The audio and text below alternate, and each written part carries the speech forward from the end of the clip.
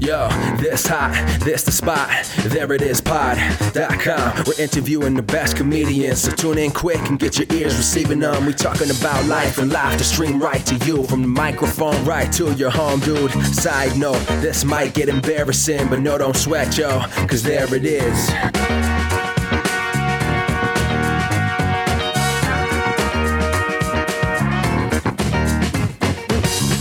Welcome to the There It Is podcast, a comedy podcast to help you find your inspiration. I'm your host, Jason Farr. Let's do this. Thanks so much for joining us, and thank you first-time listeners for coming in. I hope you all had a great Labor Day weekend. And not just the first-time listeners, all of the listeners. That sounded like I was saying, I hope you first-time listeners had a great Labor Day weekend. I hope people who've listened to every episode or just 2 episodes also enjoyed their Labor Day weekend. Now that sounds like I'm saying if you've listened to 1 episode, 2 episodes, or every episode, I hope you had a great Labor Day weekend. And then I'm leaving out someone who's listened to maybe 5 or 100 episodes. And I'm not leaving you out either. I'm not leaving anyone out. Listen, if you've ever listened to the podcast, or if this is your first time listening, thank you for listening. There, I got it out. Today's guest is a very talented actress and comedian here in New York City. She has done a ton of things, and she offers a lot of really great advice for anyone at any stage of their comedy or entertainment career. So why don't we just get right to it? Here's my chat with Cody Lindquist. I know that you have a BA in theater because it says it on your website at George Washington. So obviously... Yeah. Before you started professionally going into comedy and acting, you were doing things in the performance and entertainment world. Yeah, for sure. I've been, I was one of those people that wanted to be an actor when I was like 8. I don't know. I think I wanted to be a bus driver and an actor and a teacher and a kind of everything. But I was really into theater in high school. And also like journalism. I was like editor of my newspaper and stuff. So I wanted to go to school for theater. I wanted to be an actor. I thought I was going to be like a Broadway actress or something. Because, I mean, I don't know. Or on SNL, right? Like either. Maybe I'd do both. Who knows? But I think theater was more the route that I thought I was going to take. So I'm from Ohio originally. And I just also wanted to get out of Ohio and go to a school in a city. And I ended up at GW sort of randomly because they're the only one that gave me money. Oh, I see, yeah. So I had never visited there, but I was also interested in politics. I guess that was part of the reason I had applied there. So that's where I ended up. And it ended up being a really great experience. I was really devastated. I got into NYU and I really wanted to go, but I was pretty devastated. But it ended up being a really awesome thing, and I'm really happy that I didn't move to New York right away and I had a little bit of time somewhere else. That's really good. So. Yeah, and DC is a fun city, and there's a great improv scene there. Did you do improv there as well? No, I did nothing like that. It was so stupid. I did no comedy. I was just remembering the other day, one of my professors who was I loved him. He was kind of like a mentor, really took me under his wing. It was really great and encouraging to me. I remember he told me that I should never do comedy. I should only do drama, that was my calling in life. Oh, interesting. Yeah. And I completely forgot that he told me to do that. So I did a lot of classical theater. I thought I was going to do Shakespeare forever. Wow. Yeah, but guess what? That doesn't pay any money. Right. I mean, that's the thing. Like, a lot of people don't realize Paul Rudd was trained in Shakespeare. It's terrible. He did Shakespeare in the Park a bunch, and that was, it sounds like with you as well, was his big love. And, yes. he had the same ideas, but honestly, I get a job. Yeah. I honestly, I think I slowly realized too after doing, because I studied at GW and then I stayed in DC for 2 years. I did, I worked at some classical theater there, theaters there. I worked at Arena Stage, and the Washington Stage Guild is where they kind of help. I worked a lot there, and they were really, really great to me there. And then I went on a tour for a year doing Midsummer Night's Dream in our town. Oh, wow. With a little theater called the Olney Theater Company. And they have a thing called the National Players. And I did that. And I moved to New York afterwards. And I sort of realized that, like, actually, that wasn't my passion. So in addition to not making any money, I didn't really love it. So enter the UCB theater. Yeah. So yeah, that was where your primary training has been for improv. Yeah, for sure. I like I said, I took 2 years out of college and then I moved to New York and I tried to do theater here, but it's hard. It's really hard if you don't have like a network. I didn't go to like a big theater school, and most of my friends who were doing theater were staying in DC. So I didn't really have a lot. So I was auditioning for a lot of really bad plays, and I was sort of just not enjoying it because I just sort of felt like, why, if you were going to put on a play, wouldn't you have friends that could do those parts? You know what I mean? Like a lot of the plays I was auditioning for, I was like, oh, these people aren't good enough to actually have friends to do their parts. I don't know. Maybe that's unfair of me to say, but it's not like it's hard to find a 25-year-old white woman to be in your Shakespeare play, you know? Right. There's like a million of us. Right. So, and I also am interested in this political background that you partly went to the college you went to because you're interested in politics, and that is something that has become a part of your life professionally too. So I'm interested, when you had an interest going into college in politics, what was that interest? I always think it's really weird. I got burnt out in high school by doing too much. So I think initially I had thought like, oh, I'm gonna, basically running for Senate's like my retirement plan. So, I'll be famous Broadway actress and then I'll run for Senate. Or like via the Al Franken route, which, minus the retaring early from sexual harassment allegations, but that sort of route. Yeah, that's the thing you always want to avoid. Yeah, I don't really. Anyway, so I think I was active a little bit in politics, but I never did any Democratic clubs or anything like that in DC. I was just too busy doing theater, and that just kind of took over everything. And then the political thing kind of went by the wayside, although you can't really be detached from politics living in DC. So I was still very active and doing protests and things like that. But I wasn't doing anything organized with. Yeah, you weren't working in the. No. I was working at the mall in Ohio, earning money for rent for the next year. I see. Yes. So I didn't have time to go work for a senator. I mean, I could have been Monica Lewinsky, if my parents were a little wealthier, that could have been me. Yeah. So, you never know. When were you studying at UCB? So after I like I said, I took 2 years out of school and I worked in DC, and then I came here. I was probably in New York for about a year doing bad theater. And then everybody kind of knew about UCB at the time. I mean, it was a long time ago. It was 2005. I started to take classes there, and I thought, I'm going to take one class. They were cheaper than any other acting classes that I'd seen. And I just wanted to have fun. Because nothing I was doing was fun. So I just thought, I just want to have fun. Just want to take this class and just, take my mind off of all the shitty stuff I'm auditioning for. But I hadn't really seen a lot of improv. I hadn't seen, sketch wasn't a thing there yet at UCB. And so I guess I just didn't know, as an actor, it didn't occur to me that improv was this thing that would help my career. I just thought it would be fun. And like I said, there weren't people doing sketches there. So I didn't really, there were sketch shows, but the mod teams weren't around yet. So there wasn't really that route to do. So I took improv.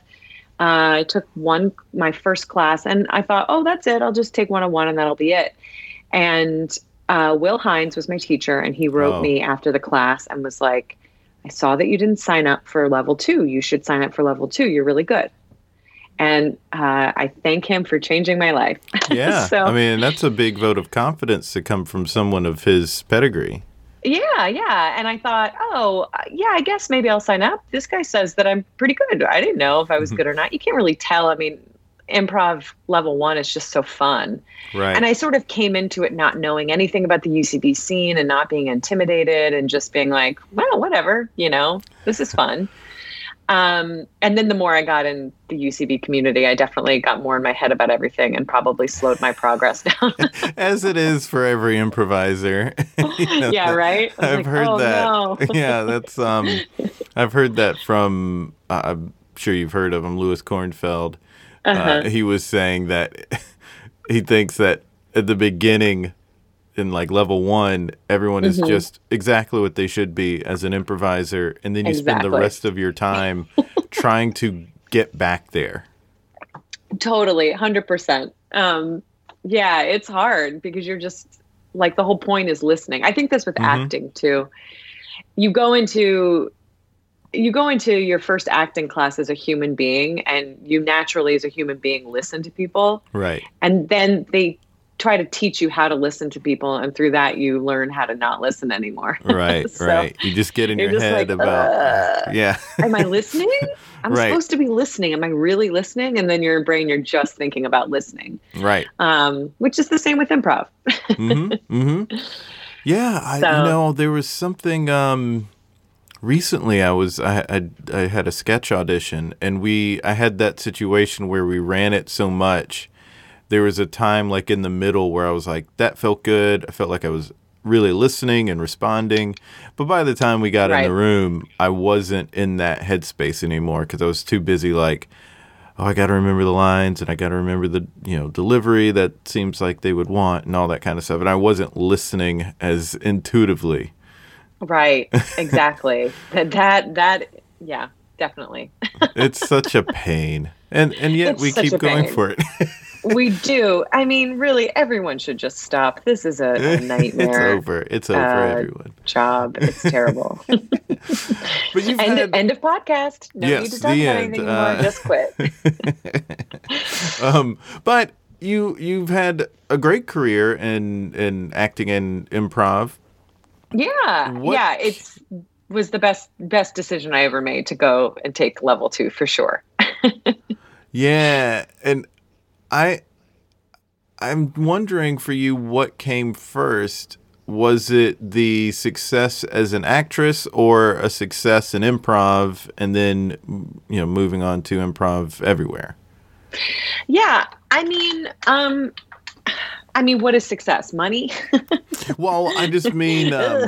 yes, that is success. True, but I also, you've been in a lot of really great things, in both as an actress and as an improviser. Yes. I mean, I think my route through UCB was I started taking classes at UCB, got into level 2. And that's when I really started to like, oh, this is a community. And I started to meet people, and I had, I had a amazing indie improv team that I did a lot of stuff with.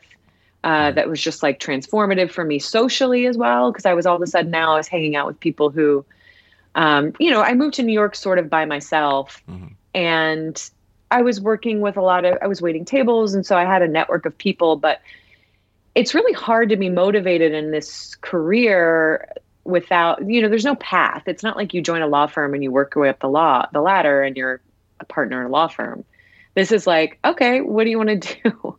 So unless you're really surrounding yourself with like-minded people who are also driven, who are also trying to figure out the best way to sort of make it in this crazy industry, it's kind of hard. You feel really lost. And I think that's the hardest thing about New York, is not having a community for a lot of people. Yeah. And so UCB sort of not only gave me the training that I was sort of missing. Again, like I said, I think I left theater school probably a worse actor than maybe I would have been. Oh. I don't know. Maybe that's not fair, but I just, I was forgetting the joy and the listening, and so I felt like taking improv classes was twofold. It was giving me this community of people, which were motivating me to like figure out how to get an agent and figure out like what kind of stuff I wanted to do.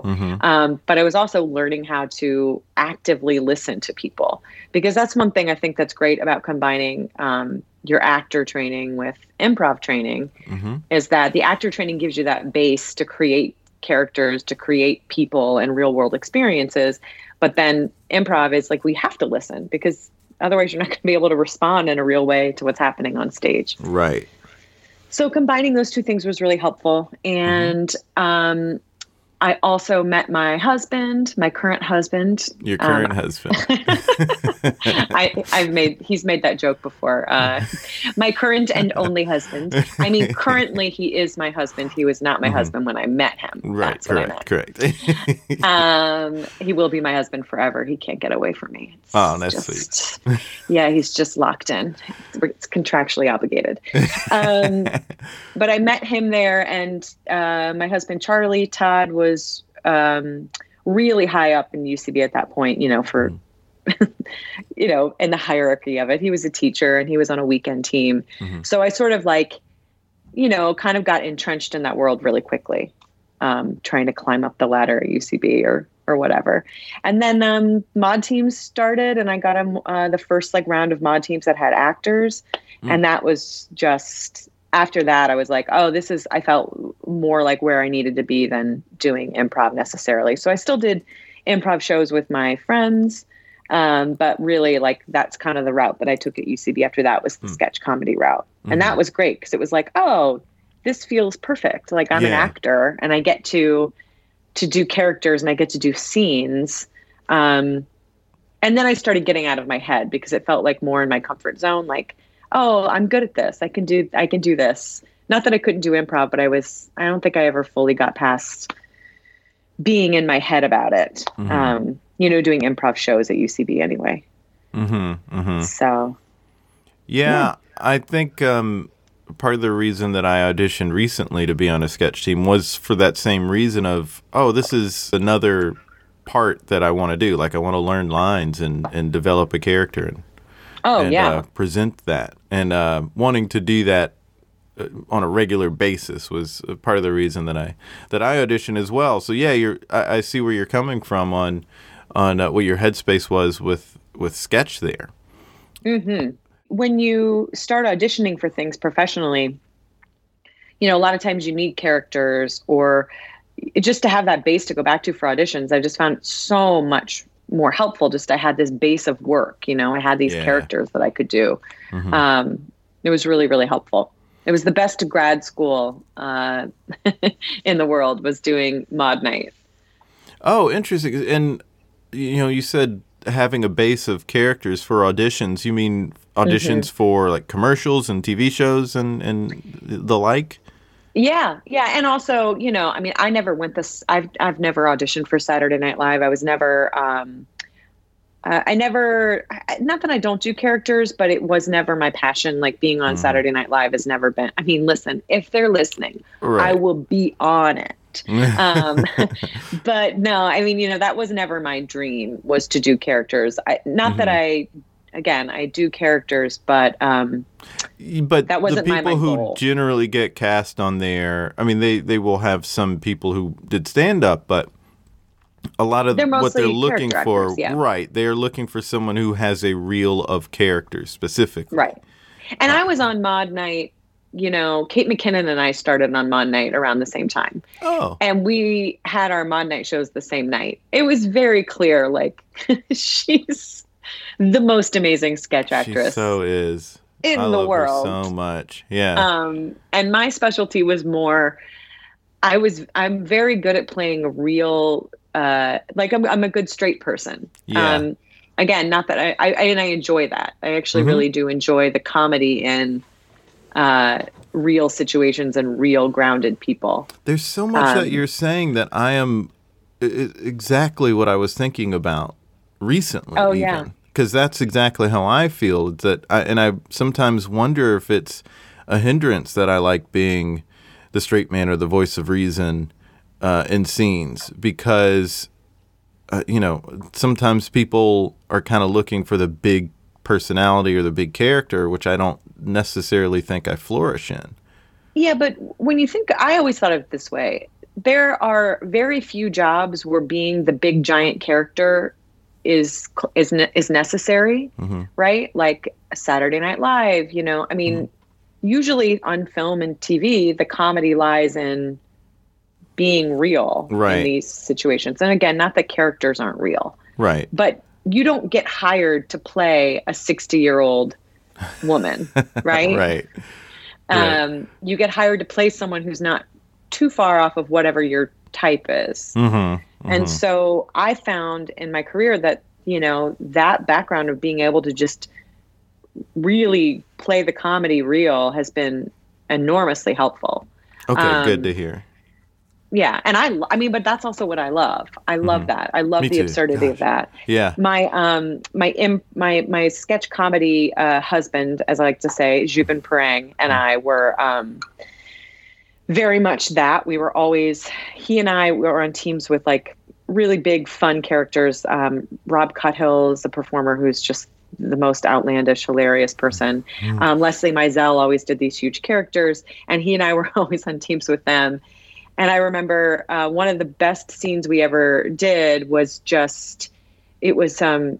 my friend Carrie McGuire, who's a writer in LA now, wrote it for us. And he and I were just sitting on stage talking about eating meat sauce.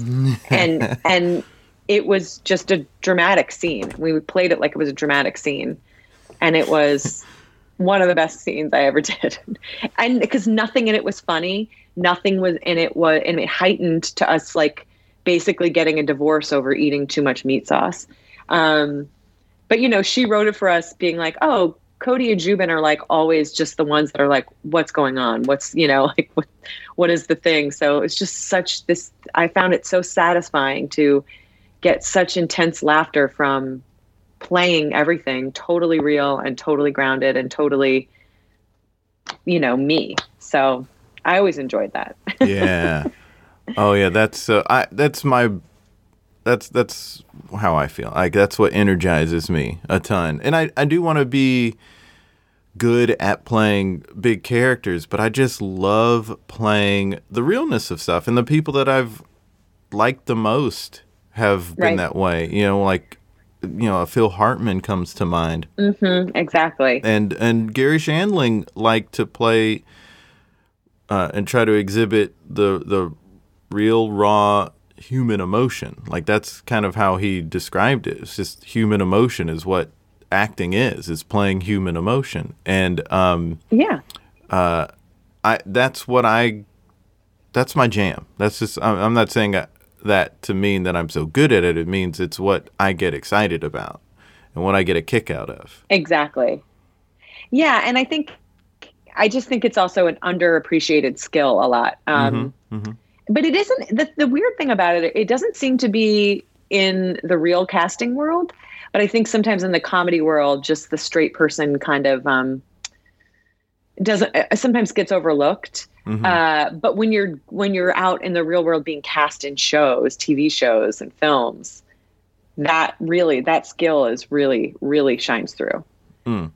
I think. I think so too. I feel like that's, you know, any sort of success I've had has been because I felt more grounded than and not so like ridiculous. Right. And characters are also can be grounded, and the best characters are real grounded things. But for sure, I was definitely never the going back to Kate McKinnon. Like if she was ever the waitress, she would come in and her one line would be like, "Your dinner is ready," and it would be the most hilarious. Like she has something thing. Yeah, she works I was just on like, so you many have one levels. line. Yeah, she had one line, and it was, you know, she could just murder it and add so much personality, and it would always be a little over the top, but it was so grounded and real and just, you know. I was never like that. Yeah. Well, and that's why she's on Saturday Night That's why she's on Live. SNL. Right. I mean, Chris Farley was apparently someone else who could, in a different way, just like deliver a line in such a way that just still got a laugh. Exactly. But, Kate McKinnon, there's something just inherent about her that grounds her. And then she puts the spin on things where it's like, wait a minute, where did that come from? You seem like, oh, I don't know. She's just Exactly. She's so great. She's so great. I also came to realize that like some people are just my point of view was never. She and a lot of other people I work with could come up with the weirdest point of view for the most basic situation. And, it took me a long time to realize like, oh, that's just not me. I guess my brain doesn't work that way. And that's okay too. Yeah. I mean, you need everybody. And the whole reason you're on here is because you've done a lot of great things. So it's worked out for you to be the way you are. Thank you. When did Get It? Because you've been in a ton of commercials and have been on late night, and you're on Late Night with Jimmy Fallon. I've seen every Late Night with Jimmy Fallon, so I've definitely seen you on there. But who were you on there? So I was in like it was probably. I think it was like 2008. He used to do a lot of these series. So he would do like parodies of TV shows that were coming out. Right. Or that were popular. Yeah, he did Real Housewives. Yeah. Yeah. And so I was on his parody of Lost called Late.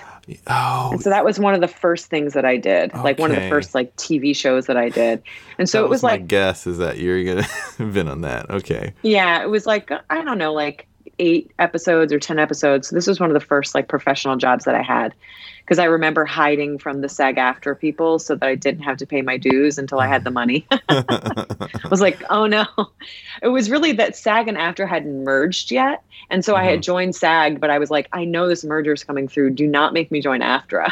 Like, I want to wait. So I was like, definitely like, oh no, this job is oh boy, this is going to be, because there weren't a lot of AFTRA jobs. I felt like it was all the late night stuff.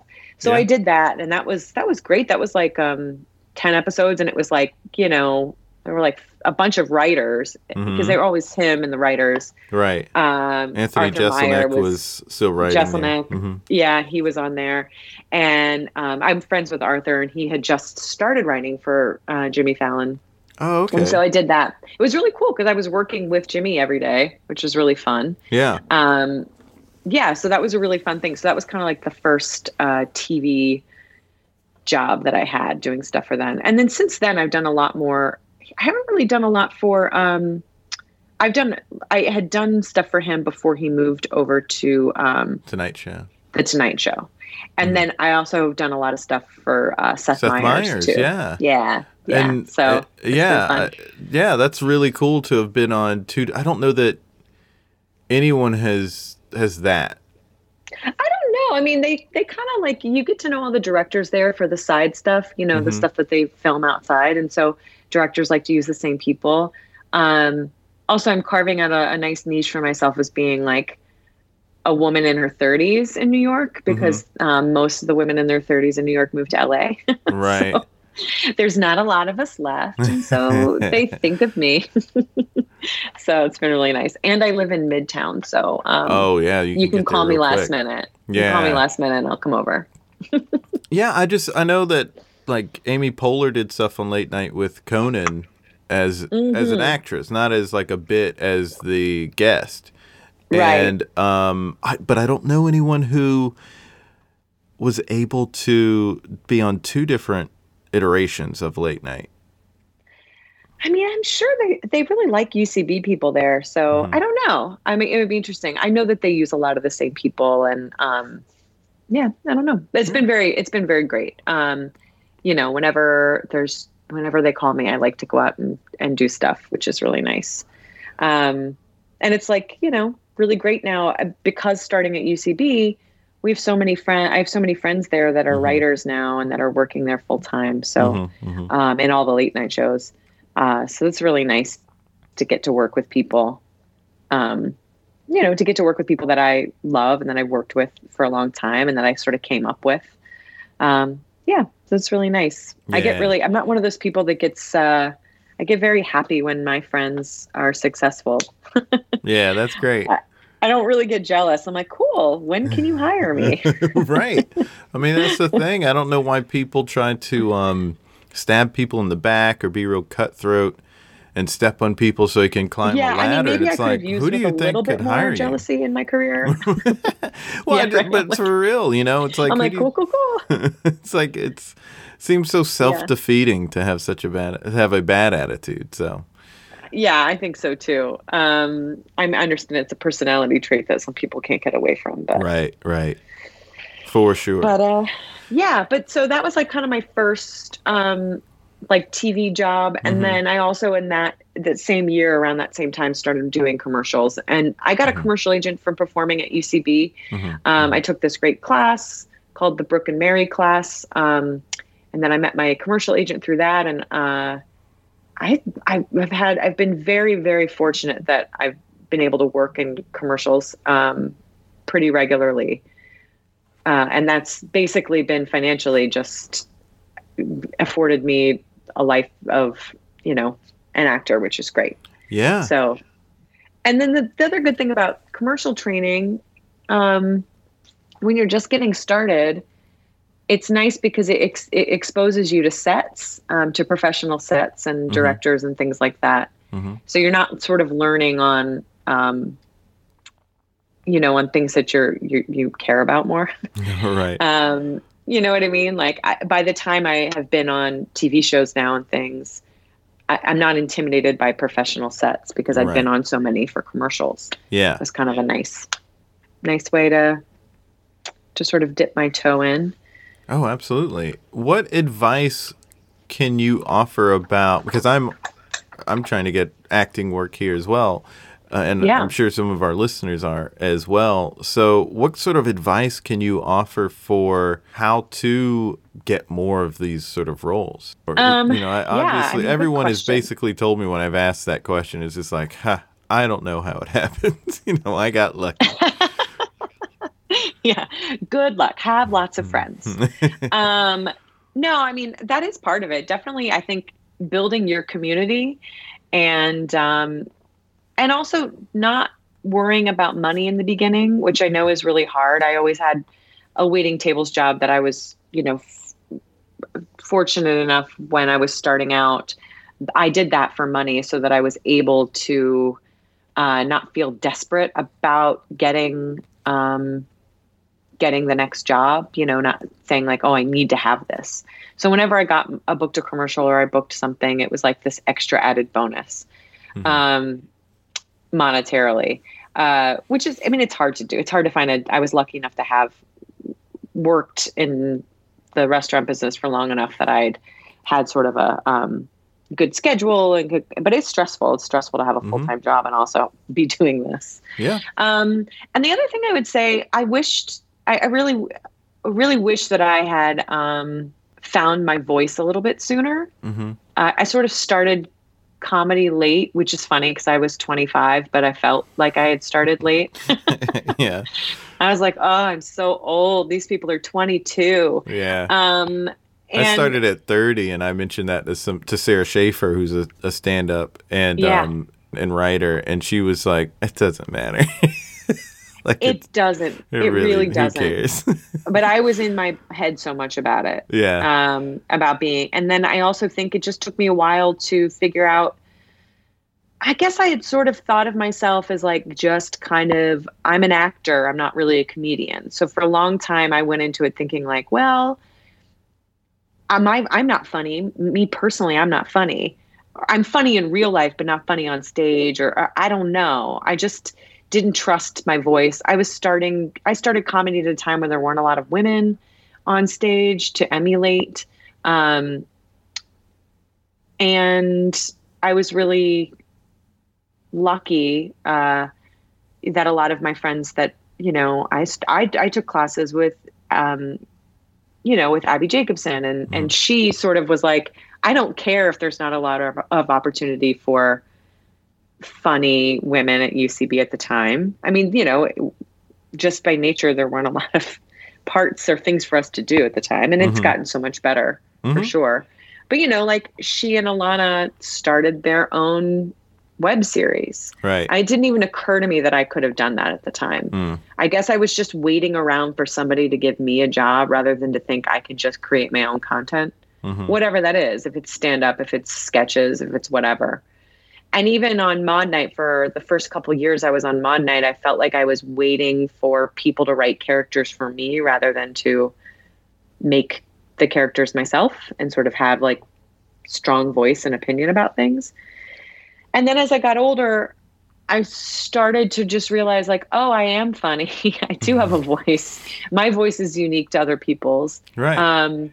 And then I started to really get into like political comedy, and that has kind of been transformative for me. Now I do voices on Our Cartoon President on Showtime, and I have a podcast that's got a really, we've had a show for 3 years at UCB that's been running and that's doing really well, called Two Beers In, a Tipsy Political Roundtable.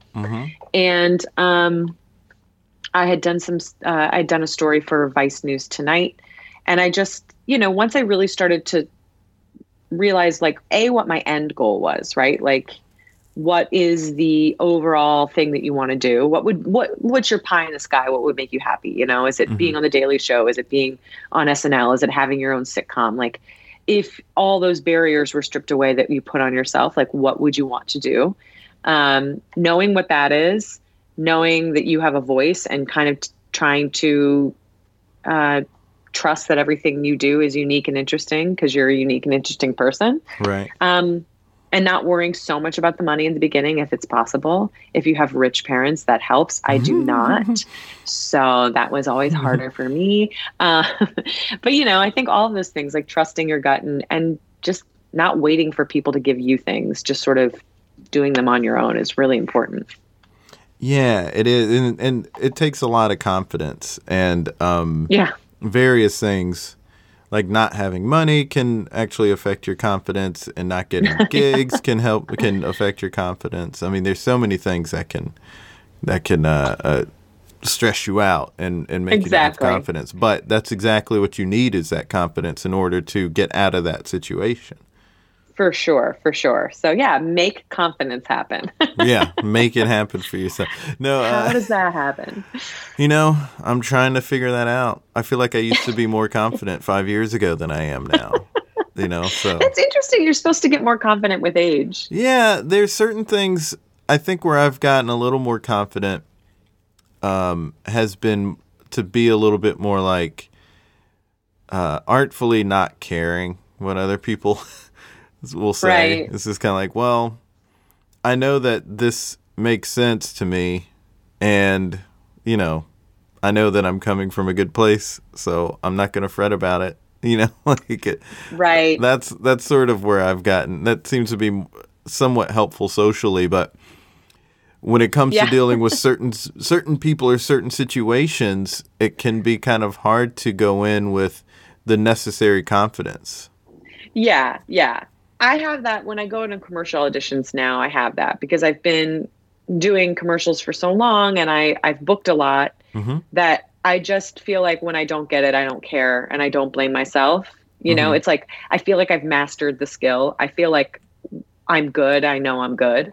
Now I would love to translate that to TV and film auditions to have that like, just like, whatever, just to get to that point where you're like, this is what you get. This is me. If you don't like this, that's fine. Maybe it's not right for every part, but. Right. Exactly. Yeah. That's the sort of confidence I have too. I'm a little bit more in the place of, well, maybe I need to get a little better at auditioning, but I have the confidence to believe that I can as well. Right. So that's a good level of confidence to have as well. Like confidence in your ability, but also confidence in your ability to get better. Yes, exactly. Not saying that I can't learn anymore or oh, of course. Yeah. Push yourself in new ways. Yeah, that's not what I was trying to, I hope I didn't. No, not at all. See, this is my lack of confidence and low self-esteem, saying like, oh, you upset someone, Jason, you dummy. I have 3 brothers. It is very hard to upset me. I have very thick skin. Okay. It takes a lot. Well, I really appreciate this advice that you're giving, though, because it is, it is a tough thing, but we kind of can't fret how tough it is. Yeah, I think too, like as I've gotten older, I've realized, I also love saying as I've gotten older as if I'm 85. But I have 2 kids now. So I part of that is stripped away my giving a fuck about anything. Right. I'm like, I'm keeping 2 little humans alive. Like Right. I don't have time to worry about if you liked my hair in this audition. Like, I don't care. But as I've gotten older, I've realized that like, I used to put so much emphasis on the gatekeepers, on agents and managers and casting directors and all of that, right? Like they know what's funny, they know what's good, they know what, whatever. And now I realize like they don't know. And every one of them has a different opinion. And so you can't base everything you do off of what they think. I know it's hard because those are the people that give you jobs. But we're also at a point now where you can make your own work, and have it turn into something. And the more passionate you are about something, the better it is and the better you're going to be as a performer. So. Agreed. Yeah. And I do think, and you mentioned Abby and Alana earlier, and that's a very popular story. I'm so glad that they've influenced people the way they have, because maybe you won't have their success, but you should go out and try to do your own thing. Yeah, for sure. Absolutely. And now it's easier than ever. I mean, when I was starting comedy, like you had to have a camera. Right. Now you could do things on your phone. Right. I see so many people doing hilarious characters on Twitter, just like popping up little things on Twitter. I just think it's so good. And I also just think you have to be willing to experiment and not like worry about every little thing getting picked apart. That's something I still struggle with. Putting things out there and getting worried. Like, you know what I mean? Yeah. Like just put it out there. Put it out there. Some things are going to fall down and be terrible, and other things, are going to be great. Will be, or they're all going to be terrible. Right. And then you can just quit and become a doctor, which is really what we should all do. I mean, there's stuff to be proud of, and there's comedy or being a doctor. Yeah. But it's your output. You mentioned, exactly. It's like, whatever, same thing. But I also have a lot of friends that have quit the business now, and they're very happy. So I think that's also a good thing. It's a terrible business. And if you can be happy doing anything else, you really should. Yeah. It's all about that. Yeah. I mean, that's the thing. If you're chasing fame, then you should probably get out. Oh, also, I realized I do not want to be super famous. I've sort of carved this nice niche out for myself of being a working actor, which I really enjoy. Yeah. I enjoy it. Like, I don't think I want to work. Like, I did a couple episodes of Law and Order, and I realized how much, like, Mariska Hargitay works. Yeah. And I just thought, this sounds terrible. Like 15-hour days, like 6 days a week. Once you get a machine going, you have to keep that machine going somehow, because you think of film actors, they're people who have done a couple of good movies early on that were huge, and they got to be massive, and then you see them in some things that you wouldn't have put them in. Not necessarily that they're bad, they're just weird choices, and it's because they had to do something that year, like they had to stay relevant. That's the thing about fame and chasing fame, is that you have to keep trying at it. It's not, like.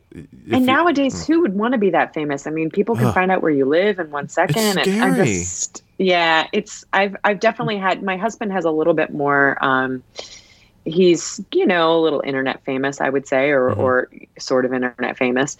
And, he gets recognized on the street, and I'm always like, are these people following us home? Yeah. Like, ugh. I mean, no, everybody's always really kind and lovely. And that's nice to have people come up and tell you that they like your work. And that's really, really great. But it just sort of gets me like, huh. Well, I mean, it was a fan and that's who just shot like Lennon. Mildly. I know. It's just like, that's just like mildly famous.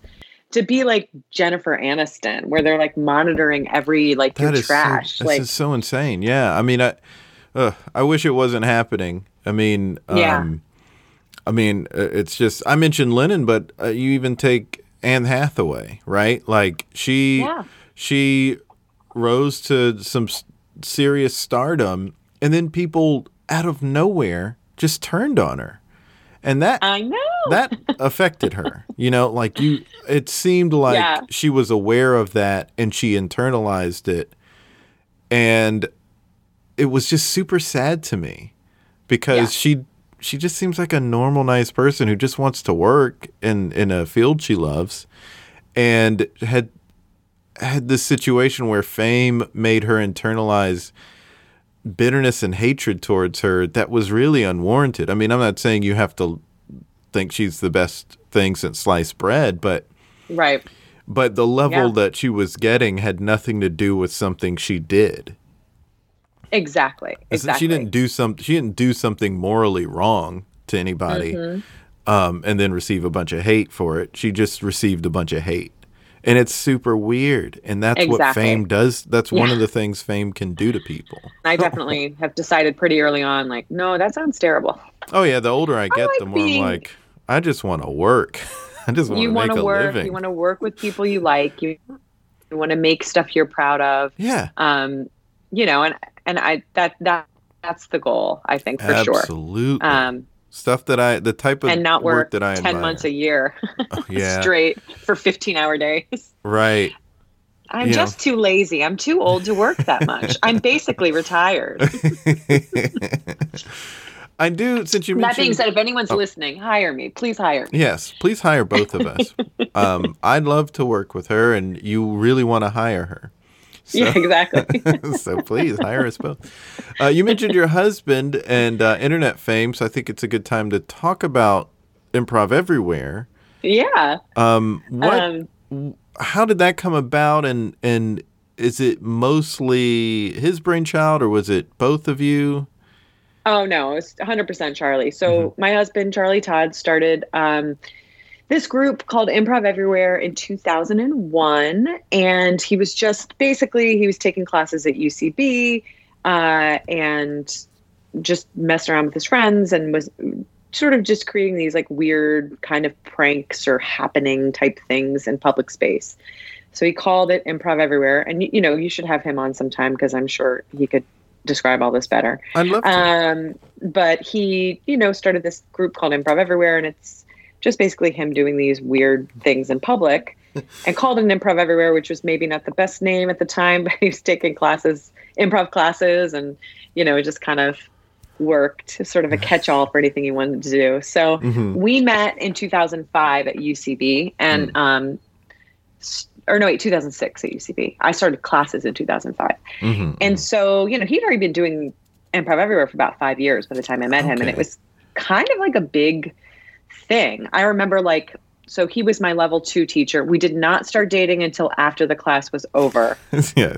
For anybody who this is not a #MeToo situation. Yeah, right. He was 100% professional. Yeah, he wasn't after the class was over. And then we were not professional after that. And I never took class from him again. And he never sat in an audition for me, never coached a team. After that, we were just straight up dating. So it was totally professional. This was like a story in the New York Times. And when we got married, we had like a little thing in the New York Times wedding section, that was like a dream of mine. I was like, I'm going to be in the New York Times.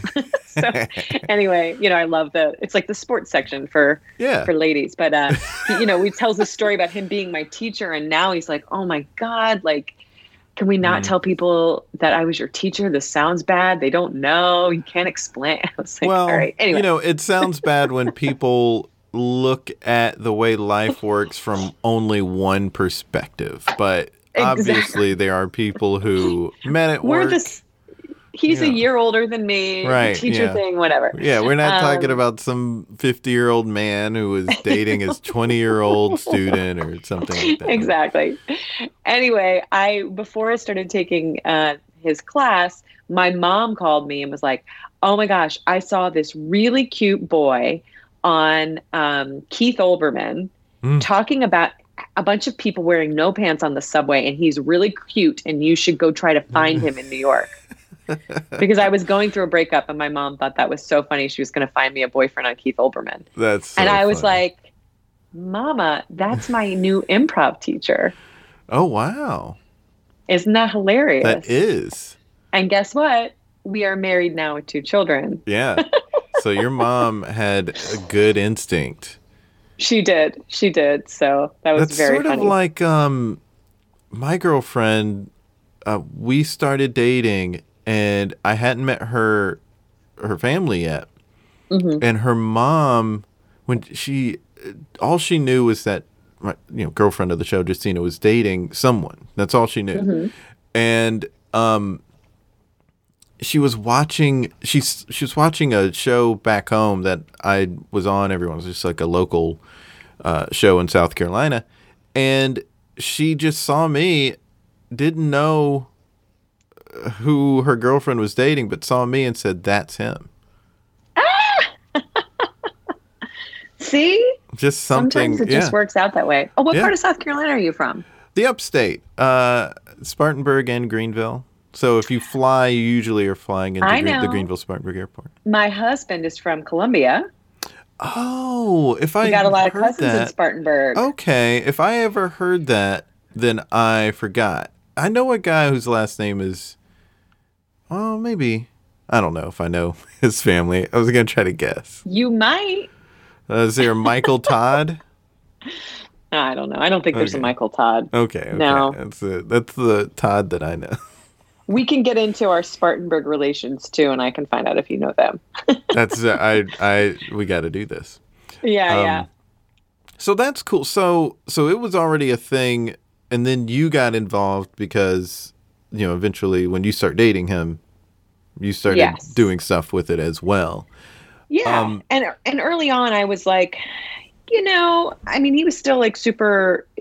He had a pilot and like not too long after we started dating on NBC, and but like early on, once I started dating him, I was pretty active in like helping him with props and like helping on that kind of stuff because I'm really like anal about putting things together, and like he's way more organized than me, which is funny because I'm very organized. But I like doing that kind of stuff, so I would help him with that kind of stuff, and any sort of like filming things too. I would help, back in the old days, and then and I was in a lot of his stuff too. So definitely, I felt like I helped him a lot. But Improv Everywhere is his baby, and it definitely.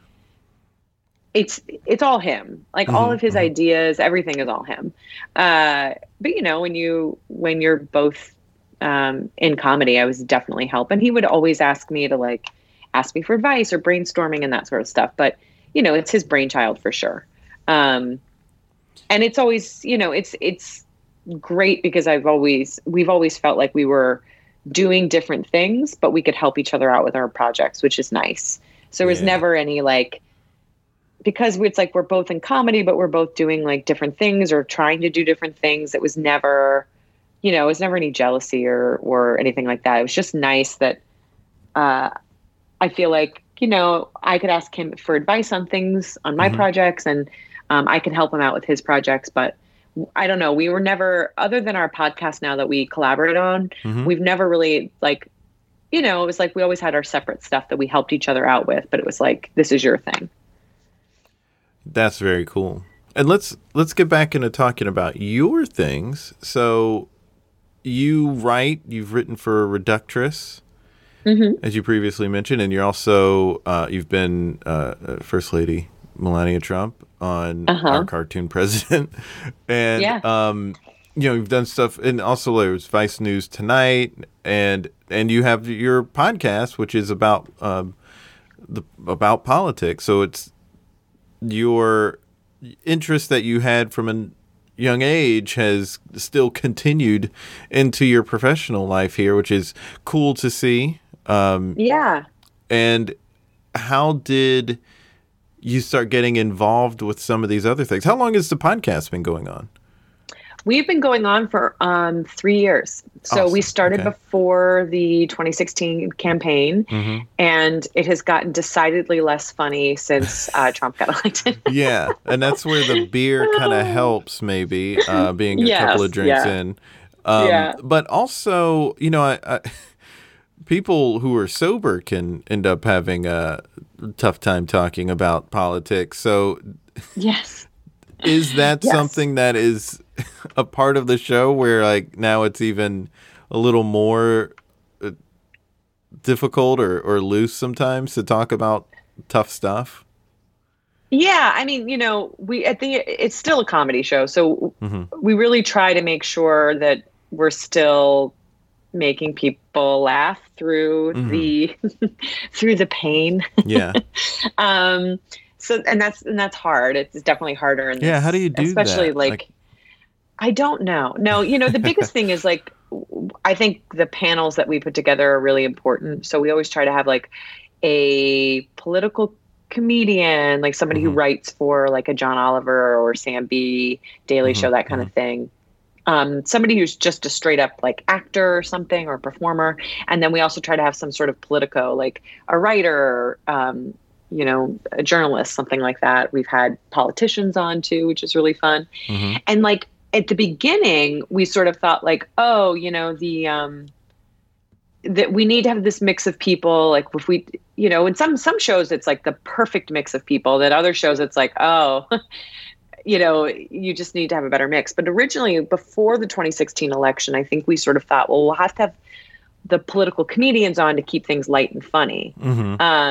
But now I sort of think it's almost the opposite, because the people who are writing for the political shows are so inundated with the nightmare that is Trump that they're less funny than a lot of times the journalists are, who are just like, actually they're in it doing serious stuff. So they're looking for a fun outlet. Oh, yeah.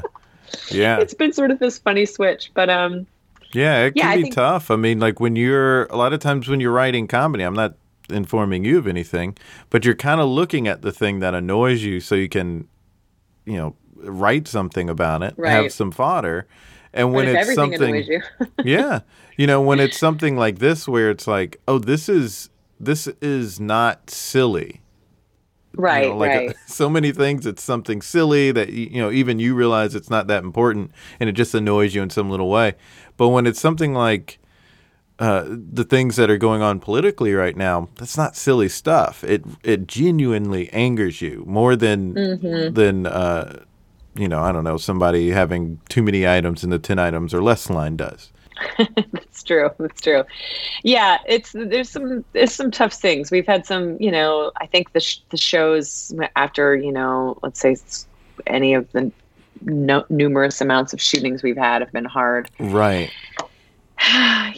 We just, it's work. It's work to keep it, but I think it's important. I think political comedy now is really, really important. And so, sadly, a lot of people seem to get their news from political comedy. So it feels like a good time to be doing it, but it's definitely can be hard. And as a panelist, as a host, it's my husband and I's job to keep it, to keep it light. Right. Because sometimes the tendency can be to not have it be. We have to sort of move it back to, all right, this is a comedy show. Well, good on you for doing something that is designed to try to help people laugh through through something they're upset about. We all need a break, right? Some sort of break while listening. Just like you feel like you can't take a break, you have to listen to it. So you might as well laugh a little bit during it. Absolutely. Well, we could talk about your work for so long, but we have gotten to the end of the episode, so it's time to create something together. Great. And I'm wondering what's something we can create together. Maybe it should be how to take a serious topic and spin it into something more lighthearted and funny. If there's maybe a process that one could take with that. Or maybe it's, since I was asking about how to get more acting work, maybe it's a plan of attack for that. What jumps out at you?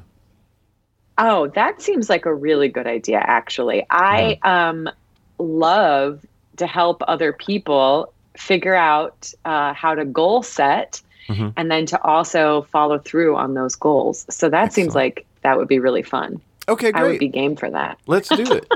So I've only been here 2.5 years, and earlier this year I did land a manager.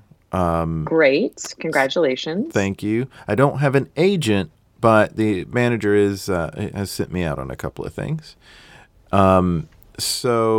But I have not landed both of those things. That's okay. That's going to happen. It's part of the business. So Yeah. for me though, I have not taken any auditioning classes since moving here. So I imagine that's something that would be on the list to do. Yes, perhaps. Okay. Yeah. So this is sort of what I think this is what I like to do in this business that's very, where you have no control, right? Like you can't control how many auditions you get or whatever. It's nice to be able to take control back, in some way. So yeah, I think definitely like trying to schedule something where if you do get an audition, you are going in and doing your best at it. That's good. But one of the things I've noticed in my career is that a lot of the stuff that I get is from fans of mine. I don't mean fans like, like, I just mean like a listener. Yeah. Fans are just a list of friends, colleagues, people you've worked with that like you and that like your work, right? Okay. So one of the things that I have done before when I'm feeling like, oh, I want to get better at auditions or I want to have more auditions, just for my mental thing, one thing you can do, I like doing, is making a list of your fans. Okay. So if you just like write down, this is just helpful. If you write down a list of like people that you could absolutely go to and ask for help. And so that could be, that doesn't have to be people in the business either, right? So it could be like your family, whatever. And then then there's like people that you want to become your fans, right? So that's like anybody that you really want to work with. Casting directors, actors, whatever. You could go look up all your favorite shows and see who the casting directors are for that. So that's one thing you can do. And once you have a list of those two things, then you can like go to your manager and say, hey, I really love, Succession on HBO. Who's the casting director for that? Is there any way, do you know them? Is there any way I could try to get seen for that? Whatever. So that's one thing you can do to sort of take control in addition to signing up for like a class. So yeah, that's something I like to do. Think of the shows and the jobs that I want to have. Okay. And then kind of figure out like, oh, is there a way I can be proactive about getting those jobs? Okay. Okay, cool. What if... Would you want to do that? Yeah, no, I totally would. I love this. I'm like, listen, I'm going to throw this at you. This is a very long project. I know. I was thinking about like who I could already ask, like already thinking about the people that I know I'd put on that list. Yeah, because you can take you can and you should take an audition class. Okay. If you think that will help you and make you feel more confident. But that's not going to help you get more auditions, right? Right. Think about it. Okay. Yeah, I mean, people don't really... The couple of classes I've seen, the people who are, offering the class were not promising the world. But there was a class at my theater at Magnet that was offered, and someone who took it was saying how great it was, and that it was like their favorite class that they took out of all the classes they've taken, because they thought it was so helpful. So, that's part of the reason why I want to take a class, is that if it can be helpful, then hey, why not? But that is money, for sure. That is like a few $100s. Right. And it's free to make a list of the things you want to have, right? Exactly. What are your favorite shows? I do love a lot of late night shows. So Fallon, Seth Meyers, Colbert, Conan, but only 3 of those are in New York. Daily Show. I do love those shows. I love SNL. It's arguably my favorite show of all time. And there's some shows that don't shoot here that I also like. But yeah. So like, obviously you're not going to maybe tomorrow call your manager and say, I'd like to go and get seen for SNL. Right. You have to work up to that if that's what you want. Which, I'm probably aged out of being on SNL anyway. I don't know. Just saying. Maybe not. Yeah. I mean, Mikey Day's maybe my age or a year younger, and he got on a couple years ago. So there you go. Yeah, that's true. And also, wait, how old Leslie are you? Jones. Are you 60, 65? No, I'm 40.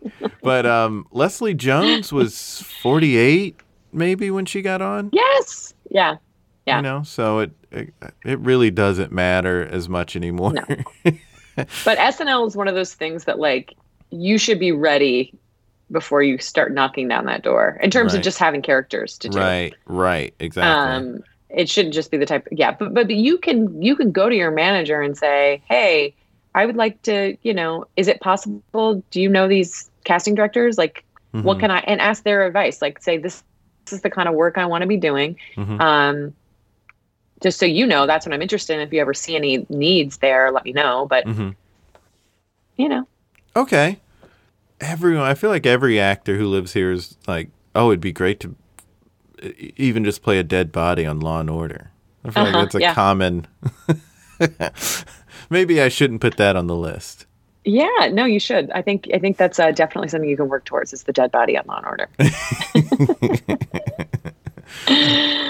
Okay, but cool. Law and Order is a great one. That is something that you could send to your agent and say they've used or your manager and say they've used every actor in New York. All right, like multiple times. Can you send me a? Yes, exactly. It's like I'm a new one. I'm a new face they can put. I felt that way when I signed with my first agent. I was like, listen, I'm a New York actor and I've never been on Law and Order. I've never auditioned for it. What the fuck? And then I went and auditioned and I booked the first time I auditioned. And I was like, thank you. Officially a New York actor now. Yeah, see, that's what I want. I want to be able to say that. And I think it involves that sort of opportunity. So make a list. That's what I would like to create with you.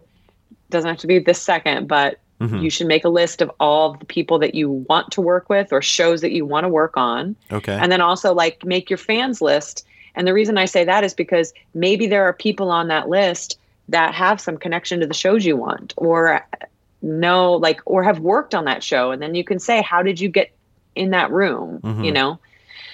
So that's what I would do. I think those lists are important and it gives you some sort of control over a completely uncontrollable career. Yeah.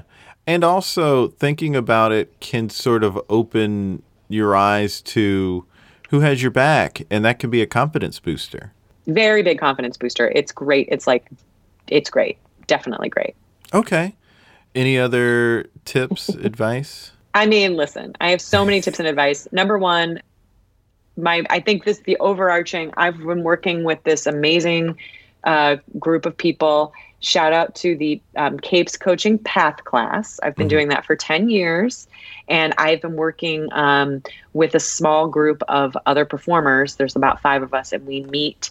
We try to meet weekly, although it's, hard sometimes, but we check in with each other's goals and we hold each other accountable for things. And it is amazing. And I can tell you the last 10 years, everything I've gotten, I can say has been helped by having that group of people. So I think just writing down your goals, thinking about your goals, thinking about what your dream goal is and not telling yourself no on that. Because you can have some control. You can take a little bit of control. Excellent. And 40 is not old. I know. I don't think so. I'm not 40 yet, but I'm definitely staring down the barrel of it.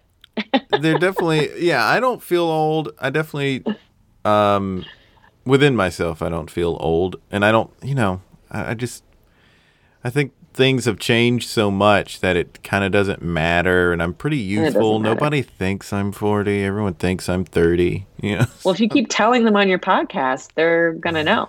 Well, I'm proud. I'm proud of it.